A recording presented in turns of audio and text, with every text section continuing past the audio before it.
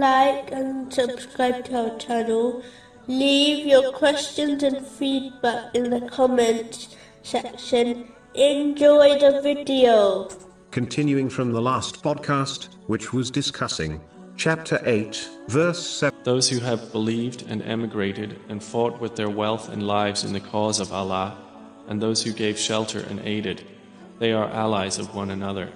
Specifically, it was discussing a narration found in Sahih Muslim, number 6853, specifically, how Allah, the Exalted, conceals the faults of the one who conceals the faults of others. For his sake, there are two types of people in respect to this. The first are those whose wrong actions are private, meaning, this person does not commit sins openly, nor exposes their own sins in a boastful manner to others. If this person slips up and commits a sin which becomes known to others, it should be veiled, as long as this does not cause harm to others. In fact, the Holy Prophet Muhammad, peace and blessings be upon him, has advised Muslims to overlook the mistakes of these types of people who strive to be obedient to Allah, the Exalted, in a narration found in Sunan Abu Dawood, number 4375.